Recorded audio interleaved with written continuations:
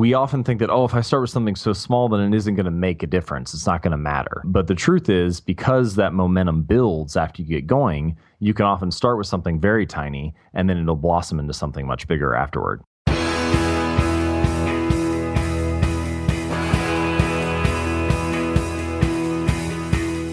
Welcome to The One You Feed. Throughout time, great thinkers have recognized the importance of the thoughts we have. Quotes like garbage in, garbage out, or you are what you think ring true. And yet, for many of us, our thoughts don't strengthen or empower us. We tend toward negativity, self-pity, jealousy, or fear. We see what we don't have instead of what we do. We think things that hold us back and dampen our spirit.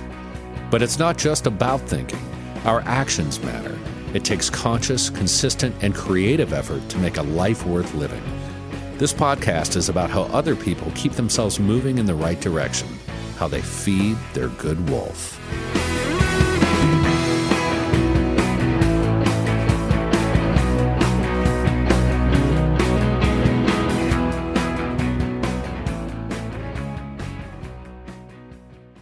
Whether it's her first Mother's Day or her 40th, she deserves more. Shop tons of stunning on-trend jewelry for every budget at Diamonds Direct. Diamond fashion jewelry, beautiful birthstones, everyday pearls starting at just $200. Commemorate the real loves of her life with a gorgeous pendant featuring the birthstone of the one who made her mom. This Mother's Day, Diamonds Direct has everything you need to say thank you. Diamonds Direct. Your love, our passion.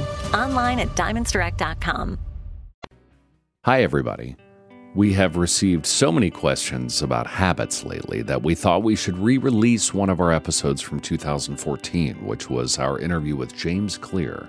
This was one of our most popular episodes at the time, and with good reason, because it contains classic pieces of advice like never miss twice, and one of the wisest pieces of information I've ever heard, which is reduce the scope, stick to the schedule.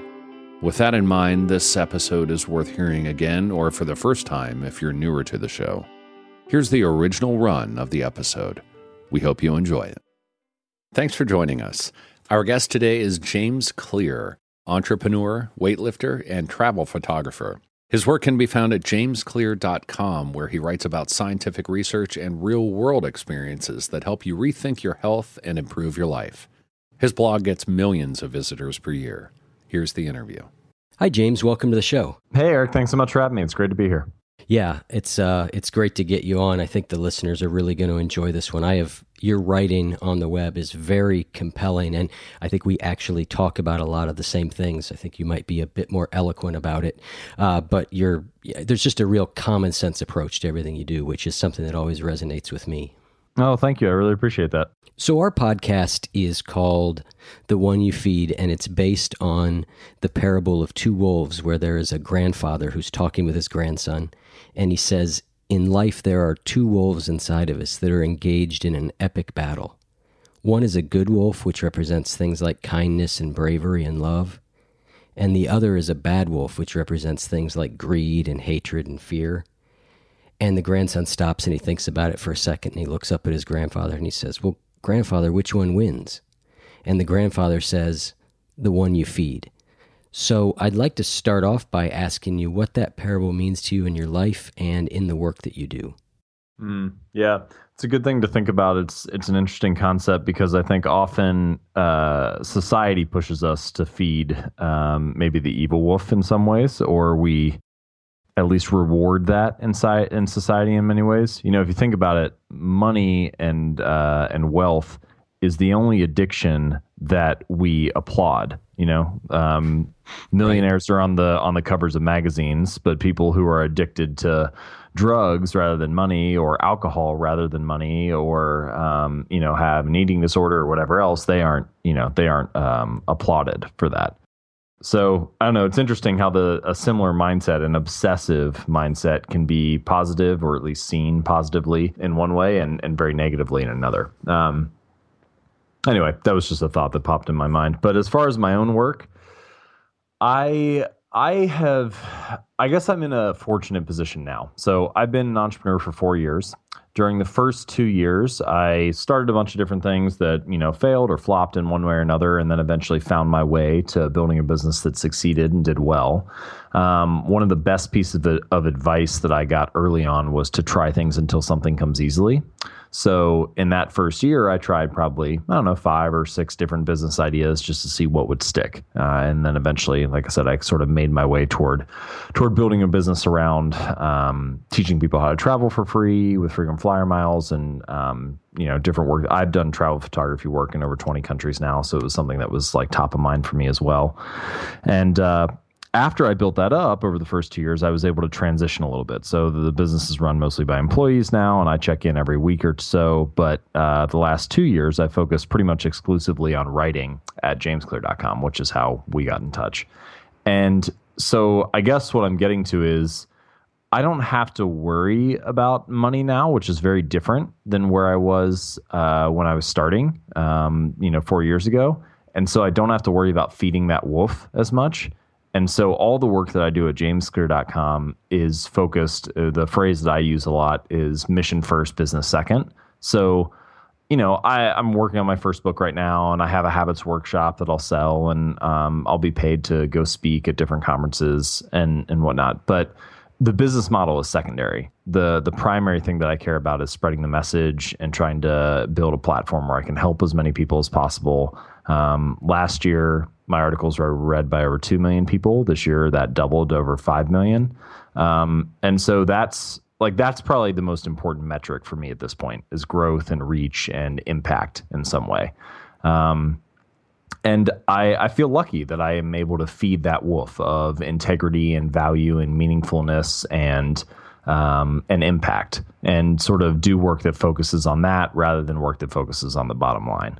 Right. Well, what I think is really interesting about that, however, and we'll get into this a lot as we talk through the show, is what we're doing here is very similar. I think our business model is certainly secondary.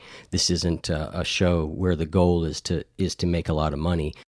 So that means there are other things that I still do for money. But one of the things I think is interesting is a lot of people tend to have this, well, I can't really do the thing that matters to me until I can do it all the time or completely, versus the ability to sort of start where you are. And I know that a lot of what you talk about from creating habits perspective and being successful talks a lot about that all or nothing mentality. Mm-hmm. Yeah, I think this is one of the biggest pitfalls we find ourselves in when it comes to building new habits, or really just making a behavior change of any type, is that we think, it's so easy to overestimate the idea of one defining moment or, overnight success or this massive transformation or change, like flipping a switch and becoming a new person. And so we see things in very black and white terms, but it's not that way at all. To share a story about this, one of the stories I like telling is about this guy named Dave Brailsford. And Brailsford was hired by Great Britain's professional cycling team. They're called Team Sky. And when they hired him, they had never won a Tour de France. And they said, Mr. Brailsford, we're bringing you on because we want to win Tour de France. What's your plan for doing this? And he believes in this concept called the aggregation of marginal gains. And the way that he describes it is it's the 1% improvement in nearly everything that you do. And so they started by looking for improvements that you would expect of a professional cycling team. They got bike tires that were slightly lighter. They had their outdoor riders wear indoor racing suits because they were lighter weight. They had their riders wear biofeedback sensors to see how they were responding to the training. They did all these things that are associated with cycling performance. But they also made a bunch of changes that you wouldn't expect. So they figured out the type of pillow that led to the best night's sleep and had their riders bring it with them on the road to hotels. Can you share that with me, what that pillow is? I wish I knew myself. They taught their riders how to wash their hands to reduce the risk of infection and try to promote health in the best way possible and help them recover. They figured out the massage gel that led to the best recovery over time, and so they use that every day after practice. So they made all these little changes, and Brailsford said, I think if we can execute on this strategy, if we can actually make this happen, I think we can win a Tour de France in 5 years. He ended up being wrong. They won the Tour de France in 3 years, and then they won again in the 4th year with a different rider. And when the professional cycling team from Britain went to the Olympics in London in 2012, Team Great Britain won 70% of the gold medals available to them. So the moral of the story here is that 1% gains actually can add up to something very significant over the long run. And it doesn't have to be a major switch or some incredible change that leads to significant results. And I think that this is important because we often, when we talk, your original question was about this idea of the all or nothing mindset, or, if I just do a little bit but make a mistake every now and then, does that actually add up to anything? And the answer is yes, it does add up to something significant if you can just maintain it consistently. It doesn't mean you have to be perfect by any means, but if you can aggregate these little 1% choices and tiny improvements day after day, even if it's only 3 days or 4 days or 5 days a week, it doesn't have to be 7, then it can actually lead to a very significant result in the long run.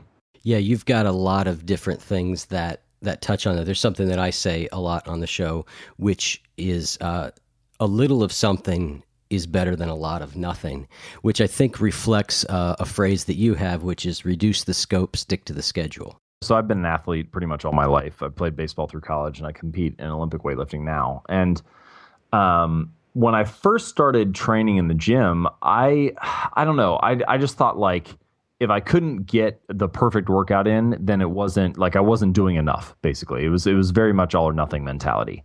So as an example, you could say something like, if your goal is to run 3 miles after work today, you look up at the clock and, it turns out that you were going to run for this next hour, but time's gotten away from you a little bit and you only have 25 minutes left. And you're like, well, 25 minutes is enough time for me to get changed and run 3 miles and, get back. So what I would have said in a situation like that in the past is, well, let me not waste this time, right? Maybe I don't have enough time to get my workout in. So I'll answer, some emails that are important, or I'll make that phone call I've been putting off, or I'll do something else productive, right? I'd rationalize using the time in a better way. But what I think is actually more useful now is to reduce the scope of what you're planning to do, but always stick to the schedule of doing it. So maybe running 3 miles isn't possible in 25 minutes, but you could run 1 mile, for example, or you could get your shoes on and run 10 sprints, whatever is actually feasible within that amount of time. And I got this idea from a software company called 37 Signals, which has been very successful. They're over $100 million company at this point. And one of their main principles is that they always ship software updates on time. It doesn't matter if it's as big as what they were hoping. It may not be the full feature that they were hoping to launch, but it's going to get out at the deadline. And I've seen this to be very useful in a variety of different areas. It's useful in the health example, as I just gave, but it also is very helpful for work-related habits. So when it comes to my writing, I publish new articles every Monday and Thursday. It doesn't matter how long or how short they are, how good or how bad they are. It doesn't matter how I feel about the work. The main thing is that I ship something every Monday and Thursday. And of course, I'm going to try my best each time. But what I've realized is that occasionally there'll be a dud of an article, but that's a cost that I'm willing to pay because I know that if I stick to the schedule every Monday and Thursday, if I show up consistently, then there are going to be some gems in there. That's on average 8 or 9 articles a month for me. And I know that if I try my best on those 8 or 9, there's going to be 2 or 3 decent ones. Now, I can't predict what they're going to be, just as I can't predict when my best lifts are going to be in the gym, right? I train every Monday, Wednesday, and Friday. If I only went to the gym when I felt motivated or when I felt inspired to go, then, I would never be able to show up consistently enough to put up a decent number. But I know that if I show up 3 days a week, every week, then sometimes there's going to be a good number on the board.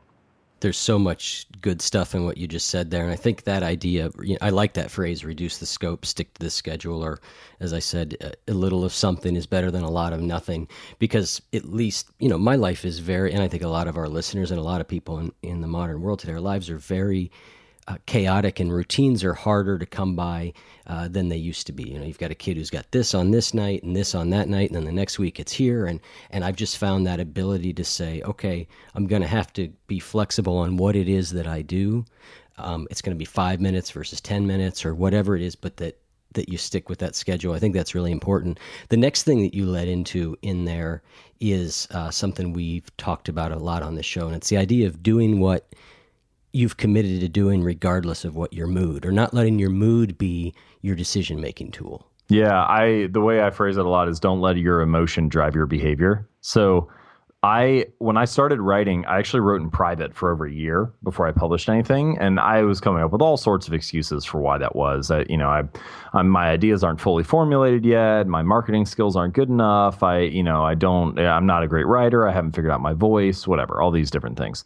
And eventually I talked to a friend of mine named Todd Henry, and Todd's a published author and much better writer than I am. And so I was talking to him and I said, Todd, I feel like I only write when I get this burst of motivation or this spark of inspiration, this creative muse. Like that's when I get my best ideas. So I'll write then. And he was like, well, that makes sense. I only write when I feel motivated too. It just happens to be every day at 8 a.m. And right. Like when he said that, I was like, oh, this is the difference between professionals and amateurs, right? Amateurs do things when they feel motivated or when it's easy for them, when they feel inspired, and professionals do things on a schedule. And so that was when I decided to set my Monday, Thursday publishing schedule. And I've been able, November 12th, 2012 was the first day, the first Monday that I published, and I've been able to stick to that schedule ever since. The caveat here is that you have to choose a pace that you can sustain. One of the stories I like to tell about this is about Southwest Airlines. So in the mid-90s, Southwest had been growing very rapidly for almost 20 years at this point. And this was a period of time when most airline companies were either losing money or going bankrupt, at least in the United States. And in 1996, I believe it was, Southwest had offers to expand to over 100 different cities. And if you're a business, this is a great problem to have, right? They're like, okay, we have tons of options for growth. But what Southwest did was they turned down almost all of them. They only expanded to 4 new locations in 1996. And Jim Collins, the author of Good to Great, I think he's the one who originally found this story. And one of the reasons that he says Southwest was so successful is that they set like an upper bound for their growth, like an upper limit for what they were going to do, right? They had 100 options, but they said, we're only going to grow to 4 new places. And sometimes I like to keep that in mind when it comes to behavior change and building new habits as well. So often we think about the lower limit for what we want to do. I want to work out for at least 45 minutes, or I want to write at least 1,000 words today, or, I want to lose at least 15 pounds in the next 4 months. But I think in many ways it would be much more useful to set an upper limit for our behavior, especially in the beginning, because the only thing that matters is the consistency of the habit. It's not the result that matters in the beginning, because if you don't do the action consistently, then you're never going to get the result anyway. So if you can check your ego a little bit and set an upper limit for yourself, you could say something like I had a reader, his name is Mitch. He lost over 100 pounds over the course of 2 years.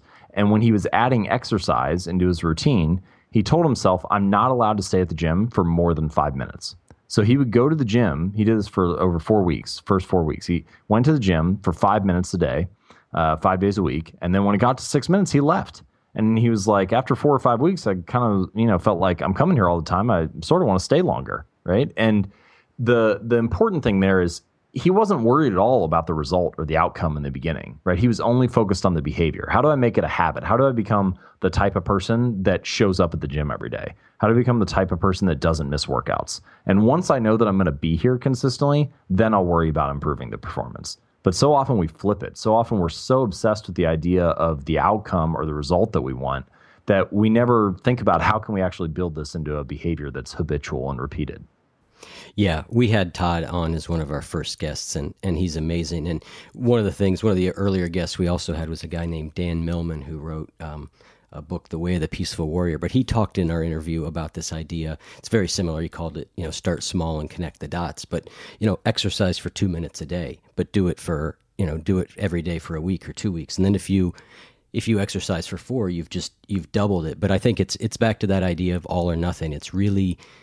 It's easy to get into that. All right, I'm going to go 45 minutes a day every day, and then when I fall off, it's hard to maybe stick to that, which I think is what you're saying, is to keep the scope of what we can do. The podcast, for example, we do once a week. I occasionally put out a mini episode on the weekends, and the data is clear that if you want to grow a podcast, you put one out as frequently as you can. But the reality is it's not a pace we could keep, and so it's more about the slow and steady. Every week on Tuesday, an episode goes out. Mm-hmm. Well, and the data is also clear that podcasts that put something out every week succeed more than ones that do 5 in a row and then don't do anything, right? Exactly. So I would say, yeah, that's a great strategy.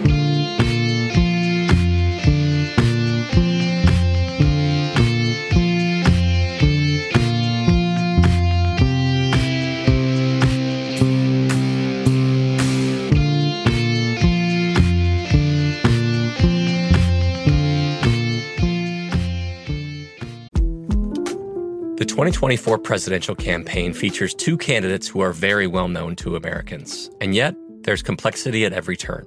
Criminal trials for one of those candidates. Young voters who are angry. The Campaign Moment podcast from the Washington Post gives you what matters. I'm Aaron Blake, and I'm covering my 10th election cycle. My colleagues and I have insights that you won't find anywhere else.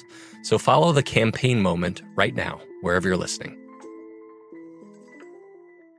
Trinity School of Natural Health can help you be part of the fast-growing health and wellness industry. With an education that empowers communities, Trinity grads can change lives by applying natural health principles and techniques in holistic practices or stores selling nourishing health products.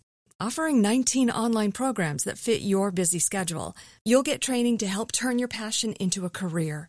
Enroll today at trinityschool.org. That's trinityschool.org. So that idea of breaking things into smaller chunks is one that I'm a big fan of. And you have something you call the 2-minute rule. I think I call it the 5-minute rule. I think they're very much a very similar thing. Can you tell us about the 2-minute rule? Sure. So the original 2-minute rule comes from David Allen's book, Getting Things Done. And it's just a productivity strategy that he uses to try to do things that you keep putting off. So, for example, making the phone call that you've been wanting to make for the last week, or responding to that email that's been sitting in your inbox, or washing the dishes that are in the sink, throwing a load of laundry, whatever. If it takes less than 2 minutes, do it right away. That's his 2-minute rule. But I think we can adjust that rule for building new habits and behaviors. And the basic idea is nearly any habit that we want to do, for the most part, is going to require some conscious effort. They're actually bigger in scope than what academic researchers would define as a habit. Academic researchers would say a habit is something you do automatically, like scratching your head or biting your nails or flossing your teeth. But a lot of times when we talk about building new habits, we're talking about things that are, I want to make a habit of eating healthy, or I want to make a habit of going to the gym, or I want to make a habit of making 5 sales calls a day, whatever it happens to be. And these are things that are going to require conscious effort. But the thing that often happens is that when we think about the whole habit that we're trying to build in scope, it seems like too much. It's kind of like what I mentioned earlier. If you wanted to run 3 miles, maybe you get home from work at the end of the day and you feel exhausted, and the thought of running 3 whole miles sounds like too much for you, right? It's more than the motivation or willpower that you have available at that time. So rather than focus on the entire event, on the whole scope of the project, focus just on the first 2 minutes of it. So most habits cannot be completed in under 2 minutes, but nearly any habit can be started in less than 2 minutes. And so the idea behind this is put all of your motivation and willpower into starting the behavior, and trust that in many ways motivation comes after starting, not before. We have this sort of myth in our head that the reason that we don't get started on things is because we don't have enough willpower. We weren't born with enough willpower. It's not this innate, trait that it's something we lack for one reason or another. And that if we only had more willpower, then that would be the solution to accomplishing these tasks. But what often happens is that the willpower shows up not before we begin, but after. And pretty much anyone has experienced this in one way or another. When you start a behavior and all of a sudden it's much easier to finish it. A lot of times, like it may be hard for you to get your workout going, but if you can simply get to the gym and start your first exercise, you're going to follow through with it at the end, to the end. So the idea behind the 2-minute rule is focus all your intensity and motivation on the first 2 minutes. So, for example, if we take the running thing, then it's just get your shoes on, get out the door, close the doorknob, right? Something like that. And then after that, if you don't run at all, fine, no big deal. No need to judge yourself. But often you'll find that you feel motivated enough to finish the task. Yeah, that's exactly what I do it for 5 minutes, and I'm very deliberate about setting a timer. But it's usually I can trick myself into starting for 5 minutes, and then momentum is a particularly powerful force. 9 times out of 10, you're right. It's sufficient to get the thing done. And I think the corollary to that too, and I've seen you reference it, is a lot of the things that I tend to put off feel overwhelming to me, and breaking them down to 2 minutes doesn't feel overwhelming. Or if it's an overwhelming thing, breaking that thing into so many small tasks that I can find one that's easy to start on. This is the classic phrase that Leo Babauta uses all the time, right? Like, starts with something so easy you can't say no to it. Right. And if a lot of the time, some of this weaves back in with the 1% gain story that I mentioned in the beginning. We often think that, if I start with something so small, then it isn't going to make a difference. It's not going to matter. But the truth is, because that momentum builds after you get going, you can often start with something very tiny, and then it'll blossom into something much bigger afterward. You talk about not needing to be fantastic at the start. You just need to be there at the start.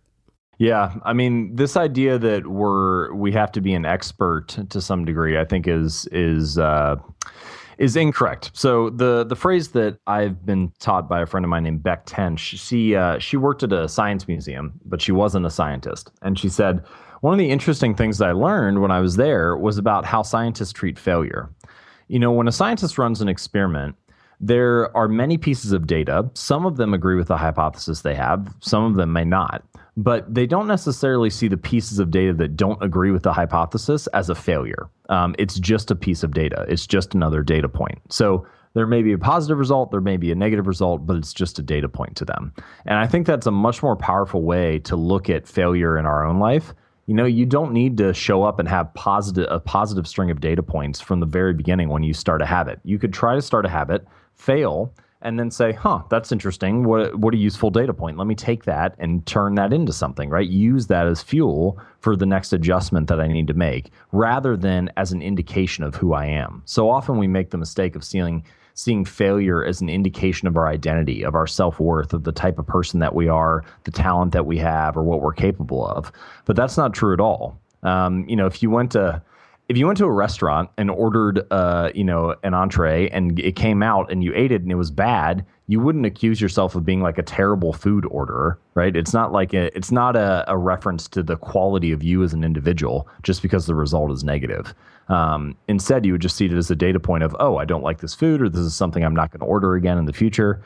And I think it'd be much more useful if we took that same approach to creative tasks that we have in our work, to health and personal tasks and other growth tasks that we have in our life. Yeah, you say that a lot of people see failure as, like you just said, as an indication of who they are, but mentally tough people define themselves more by their perseverance.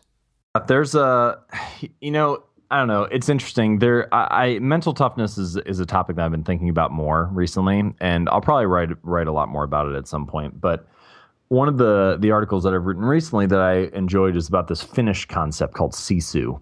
And there's no direct translation for the word in English, but sisu in Finnish is sort of this quality that the Finns are proud of having. This idea that they persevere even after they're out of options, even after there's no necessarily forward or way to succeed in a particular task. Yet still they find a way to move forward. And I find that a lot of people who are really successful, whether it's entrepreneurs and CEOs or elite athletes at some level, really successful comedians or entertainers, whoever it happens to be, in the very beginning, they keep getting riddled with these failures, but they have this like quality of sisu in the beginning, this ability to persevere and continue to move forward, even when they're not getting positive results. Sometimes it's so hard to continue moving forward if you don't have an indication that you're making progress. But there's this magical quality of learning that requires failure in the beginning. And the people who embrace that are the ones who end up, developing a significant skill set in the long run. I know it's something you've been writing more about, and it's the idea of grit or mental toughness. Do you have any thoughts on how people go about acquiring more of that? Yeah, it's a good question. That's the main thing that I've been thinking about as I've been working on this recently.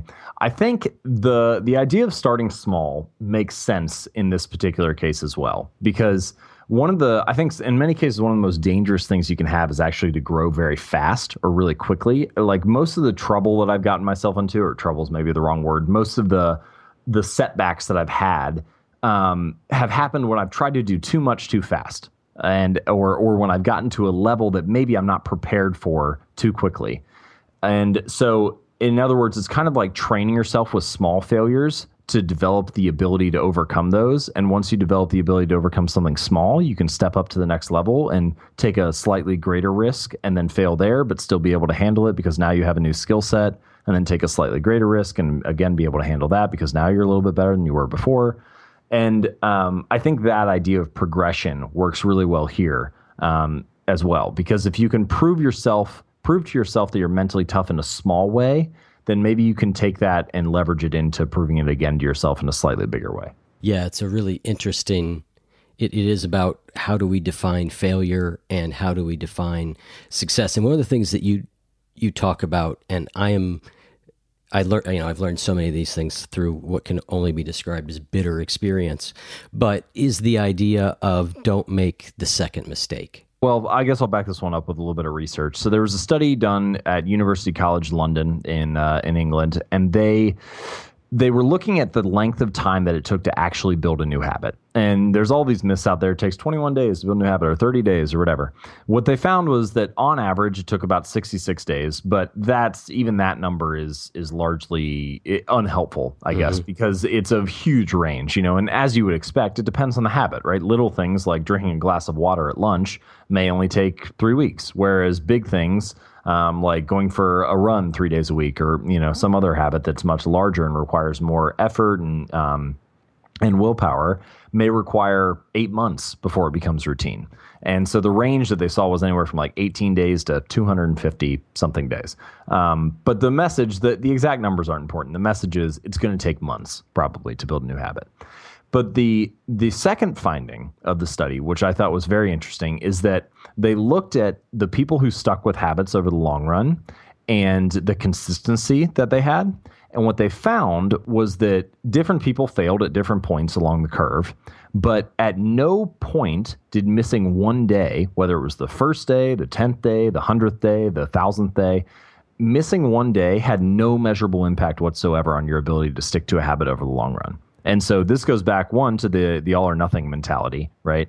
But it also triggered this idea in my mind, which is that top performers in many different industries make mistakes just like everybody else. I mean, they're not perfect. They're just like you and I. They make errors. They slip up. They have a bad day. There's urgencies and emergencies of life they have to deal with that prevent them from doing their habits consistently every now and then.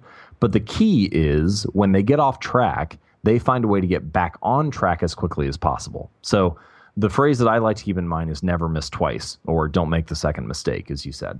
And so if I can figure out a way that once I get off track, I can get myself back on track as quickly as possible, I know that that's not going to hurt me in the long run. I don't need to be perfect, and there's no measurable impact that missing yesterday will have if I can get back on track today. And so for that reason, I think one of the most useful exercises you can go through when it comes to building new habits is, and this is an idea from a book called The Willpower Instinct by Kelly McGonigal. She's a professor from Stanford.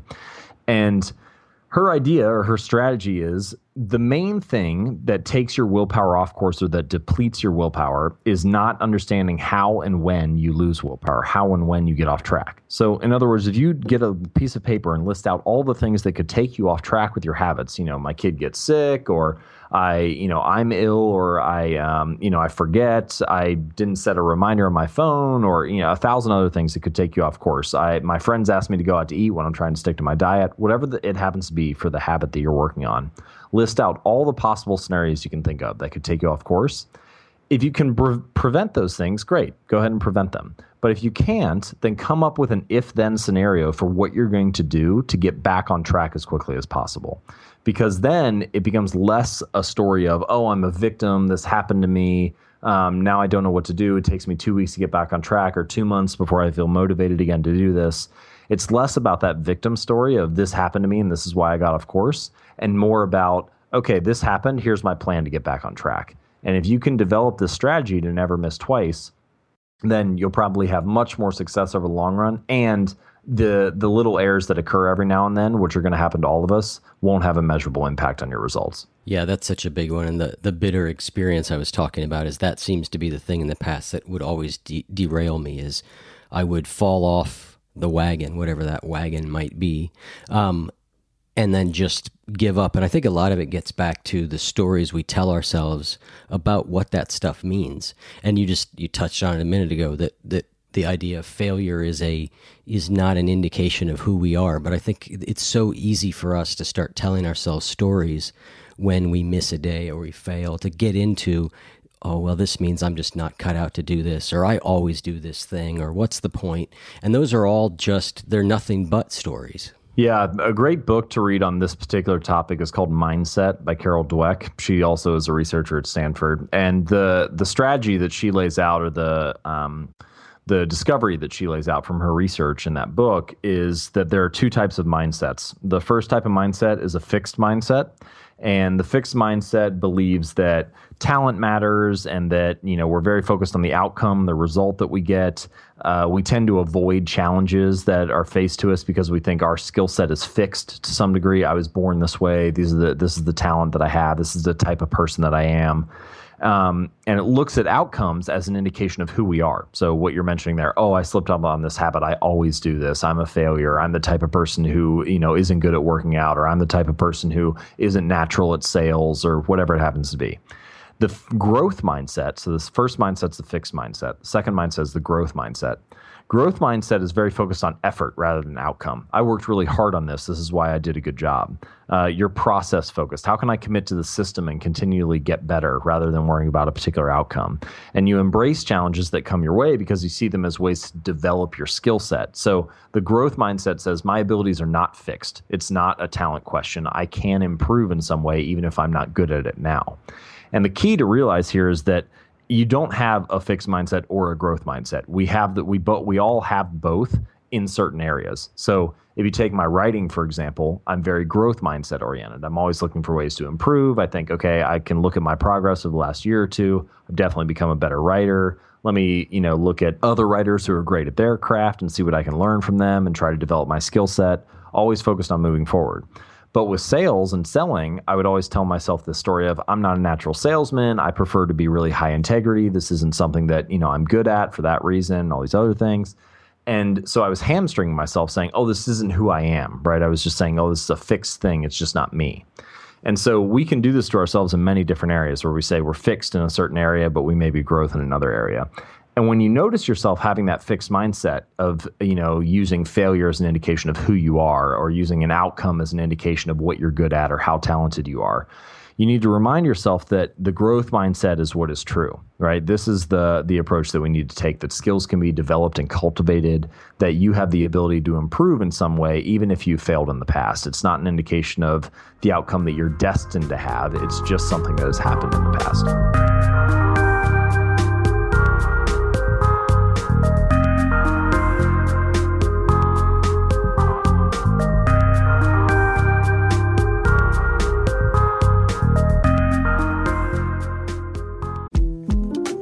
The 2024 presidential campaign features two candidates who are very well known to Americans. And yet, there's complexity at every turn. Criminal trials for one of those candidates. Young voters who are angry. The Campaign Moment podcast from the Washington Post gives you what matters. I'm Aaron Blake, and I'm covering my 10th election cycle. My colleagues and I have insights that you won't find anywhere else. So follow The Campaign Moment right now, wherever you're listening. I've got two last areas I'd like to cover with you, which tend to be two of themes that I always like to explore. And, Sure. And luckily, you've written about them a little bit. One of them is the idea of comparison. So you've got an article where you talk about a show choreographer who puts out a bunch of work that she doesn't feel is great, or that she does feel is great, and then something she puts out that she doesn't think is good becomes very successful. But you talk through that article about the idea of comparison, and comparison is one of those things that I think can be potentially very painful to us. And I'm interested to hear more about it from you. Yeah, so the story is about this choreographer named Agnes DeMille, who she choreographed a bunch of different shows that she thought were great, as you mentioned, and then she did the choreography for Oklahoma, which is a blockbuster hit on Broadway, performed over 2,000 times, and had all this success, and she thought her work was average. And so she was talking to Martha Graham, who is one of the most famous dance choreographers of the 20th century. And she was like, Martha, I feel like maybe I'm not cut out for this work because my whole concept of what is good work and what is bad work seems off. The work that I thought was great, nobody cared about. The work that I thought was very average, people loved. Maybe I'm not cut out for this. And Martha Graham just looked at her and said, you have something inside of you, a unique set of skills, a unique set of circumstances and experiences and ideas that if you don't put it out there, if you don't deliver it to the world, it will never exist in any other way. No one else can produce that. Your job is not to determine whether or not that is valuable. Your job is not to compare it to someone else or try to measure how good or how bad it is. Your job is simply to create the work. is simply to put it out in the world, and then you can let the world decide whether it's good or not. And I think that that's a great way to think about comparison for all of our own work, and the comparison trap that we often fall into when comparing our lives and our choices to other people. Like, your job is not to determine whether your life is more valuable than someone else's, or your work is more creative or more compelling than someone else's. Your job is simply to live out the path that you have, because if you don't live it out, nobody else will be able to. There's no one else that can put out this unique set of creative output, this unique set of circumstances and ideas and experiences, this unique set of conversations and stories and pieces of advice. Whatever it happens to be that you want to deliver to the world, it's your job simply to deliver it, not to try to measure it. And then you can let the world decide whether they love it or not. Yeah, I think that's such a great piece of advice on this, because it's so easy to get into comparing. And one of the other things that listeners might be tired of hearing me talk about it, but the other thing I've noticed about comparing is that, there's always somebody who you could think is better than you in certain things, somebody who could think is worse than you in certain things. But the thing I've noticed in both those cases is I'm not connecting to people at all. I'm kind of off in my own isolated world. Yeah, that's interesting. I mean, you're kind of in the theater of your mind rather than in the real world producing something. And one of the phrases that I keep in mind on this sometimes is it's very easy to judge from the crowd. It's much harder to be in the arena and actually do the work. And as much as possible, I think we should try to keep ourselves in the arena rather than up in the crowd judging what's going on in the field. Yeah. I was just on somebody else's show earlier today doing an interview, and he's somebody who's also in the bodybuilding world, which I thought it was interesting to have me on. Nonetheless, we talked a little bit about that, and I'd just be curious about your perspective, because in the bodybuilding, weightlifting world, there certainly is a great degree of comparison in physique, for example, or things like that. And it's easy to see how that quote from Martha Graham makes sense in a creative expression. How would you handle comparison in a more physical sense like that? Yeah, it's a good question. As someone who's an athlete, I feel like comparison and competitiveness often get confused, and so for a long time, for most of my athletic career, I was very comparison focused, right? Like, how am I outperforming the person next to me, or how am I performing against the team that I'm playing against? But competitiveness does not necessarily require you to compare. You can compete against yourself. You can compete at the highest level possible. You can try to improve and be as ambitious as possible. But the judgment of whether or not it's good or whether or not you're better, actually, if you think about it, does not help you perform. It's not the performance itself is what matters, not the judgment of it from your side. And if we take the bodybuilding example, comparing yourself is not what makes you a better bodybuilder, right? It's like doing more reps or focusing on a new type of exercise that maybe you've neglected in the past, or optimizing your nutrition to a certain degree. It's like spending time in the arena of doing the work that makes the difference. It's being more focused and missing fewer workouts. These are the things that actually drive better results, not how much time you spend comparing yourself to someone else. The comparison is not the work, but we often confuse it with being associated with the work or motivating the work. And so we spend too much time focused on it. If you were able to relieve yourself of all comparison, but do more work than you had before, you would probably get better results. So I think oftentimes we use comparison as a crutch by saying, oh, this is what motivates me, or this is what, I'm always thirsting to get to the next level or whatever. But being focused on comparison and judgment is not the same as being competitive. And being competitive is great, but it doesn't require you to compare yourself to others. I think that can be similar to worrying, right? A lot of people think that worrying about something is the same as doing something about it. And one of the rules I tried to put in place for myself, and I do with varying degrees of success, though, is that if I start to worry about something, I ask myself, is there any positive action I can take that would improve this outcome, whatever that thing is? And if so, I try and do it. And almost instantly upon that, the worry or the comparison or all that stuff vanishes once I'm engaged in some sort of positive action. Yeah, that's actually one of the main reasons why I tend to not watch any news or television, really, unless it's an Ohio State football game. I found that after a while, it was like watching the news didn't give me any particular action to take to become a better person. It didn't allow me to do anything positive or to make the world a better place in any way. And this is different. The criticism that I'll get sometimes when I talk about this is, people are like, oh, well, you're an uninformed citizen. Well, this is different than saying that I don't want to learn or that I'm uninformed, right? If it's something that's important to me or that I want to get better at or an action that I actually want to take to make the world a better place, then of course I'm going to seek out information to become better on it. But what I'm saying is I found that watching the news is relatively useless for me because getting that information pushed on me doesn't prompt me to make any better action. All it does is just prompt me to worry or think about things that don't allow me to become a better person in any way. Yeah, I agree 100%. I think I've been doing a course for some of the listeners on the 7 Habits of Highly Effective People, and that falls right into that circle of concern versus circle of influence kind of thing. Yep, exactly. So the last thing that I'd like to talk about is, and I love the way you phrased it but it's something I'm always talking about and always wrestling with. And you say ambition and contentment are not opposites, but we often make the mistake of thinking that they are incompatible. Can you talk a little bit more about that? Because that's a fascinating topic for me, is how do you be ambitious and content at the same time?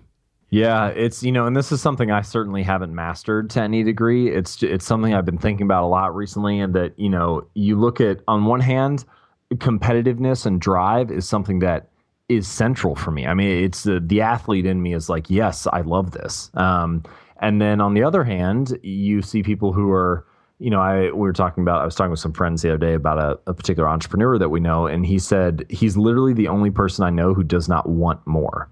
And when you think about that, it's like, wow, that is a really powerful thing, right? To not want more, that has to be the ultimate definition of success, right? To be completely satisfied with where you're at. And so on one hand, you're like, oh, if I'm satisfied with where I'm at, then why would I feel driven or ambitious to move to the next level? But then on the other hand, you're like, well, I want to get to the next level. Like, growth is something that's very important to me. So how do I merge these two? How do I make these two things connect? And the best metaphor that I had heard of it came from this book I was reading called The Inner Game of Tennis by Timothy Galway. And he talks about a rose seed. And basically he says when a rose seed is planted, we don't criticize it for not having roots or not having stems or whatever. And then it grows and sprouts into, a bud and a stem. And, at that point, we don't criticize it for not being a full grown tree or, not having branches or more leaves. And then it continues to grow and it, develops more leaves and strong and so on. And at no point during this sequence do we criticize the rose for being immature or underdeveloped or not, fulfilling its full potential or not being ready yet, right?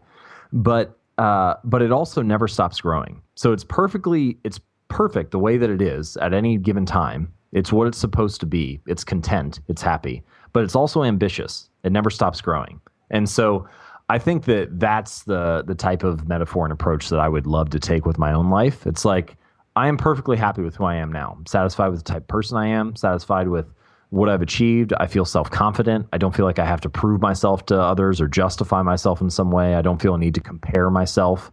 I simply feel present and at peace.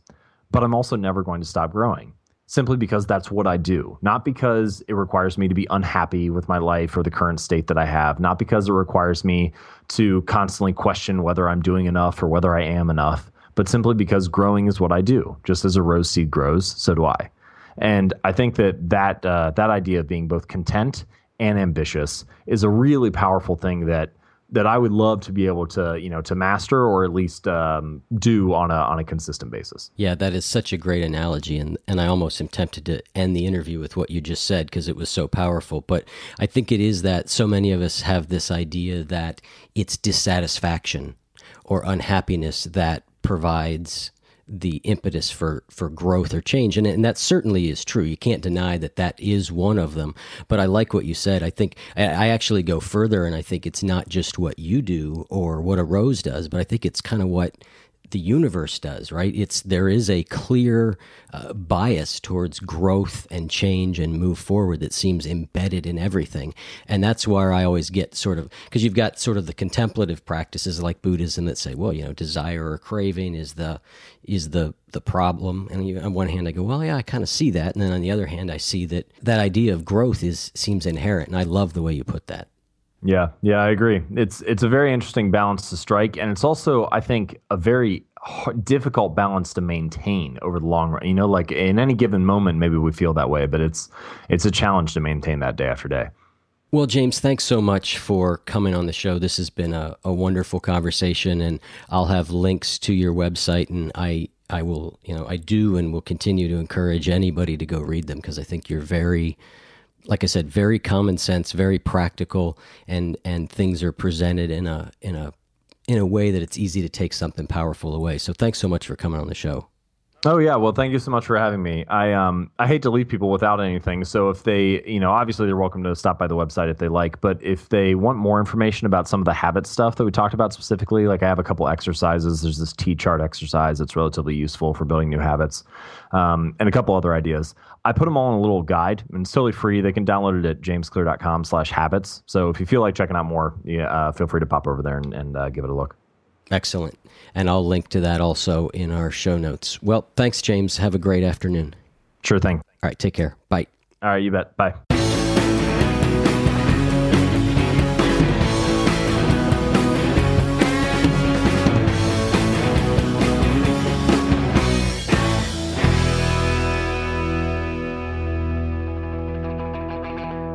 You can learn more about James Clear and this podcast at oneyoufeed.net/clear.